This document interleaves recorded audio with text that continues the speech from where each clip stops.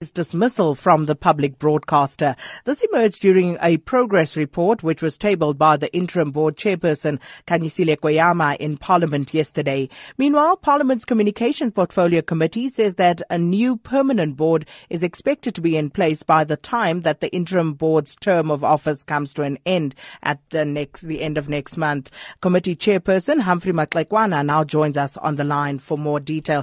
Mr. Maxegwana, thanks for speaking to us this morning. Good morning, and thank you very much, Sakina. So, first off, what has been your reaction and your assessment, basically, of the work done by the interim board at the SABC thus far? The committee, across political affiliation, is highly satisfied on what interim board has done so far. We think that these are men and women of integrity, and nobody can mess up with them. That's our view. And I think what they have done in relation to fixing the mess is applaudable, at least from our side, and I think South Africans too. Indeed, and we're seeing that in the messages coming through where people are saying that they wish that the current members on the SABC interim board could be retained. But you've received a number of 362 at the latest count, a number of people that have applied to fill the position on the permanent SABC board. Were you surprised at that number? Well, we were surprised, but also think that people see that they can have space to work in SABC as the board because of how the interim board has handled issues. Yes, we were surprised too many, but I think it shows confidence to South Africans that they can now work with confidence with whoever will be appointed because of the groundwork by the interim board. It puts a lot of pressure on our shoulders as the committee in terms of processing all that and meeting the deadline of September.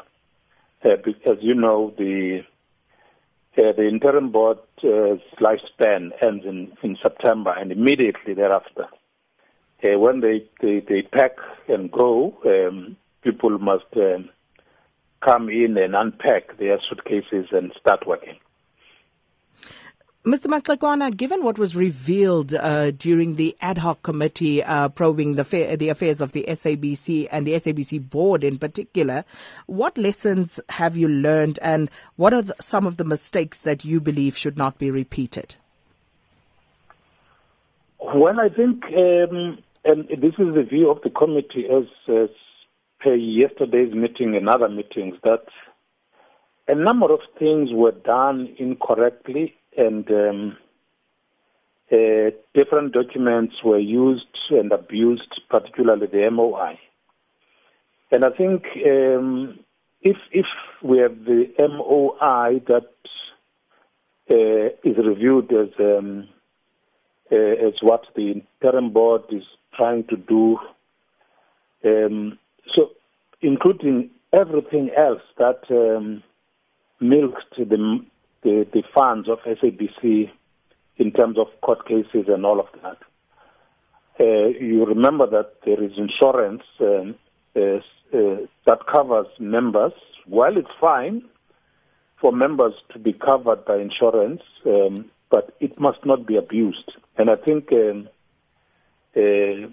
corrupt people can abuse that, and we hope that the team that will bring in as Parliament will be a team that won't do those things. But the committee is there to guard against that. We'll monitor that in defense of our constitution and in the interest of South Africans.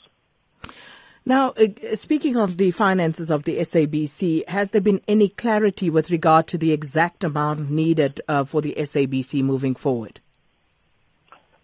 It was raised yesterday, Sakina, but we thought it will be necessary that the minister, remember we don't vote funds for the board, we vote funds for the department. And therefore the minister must tell us as to,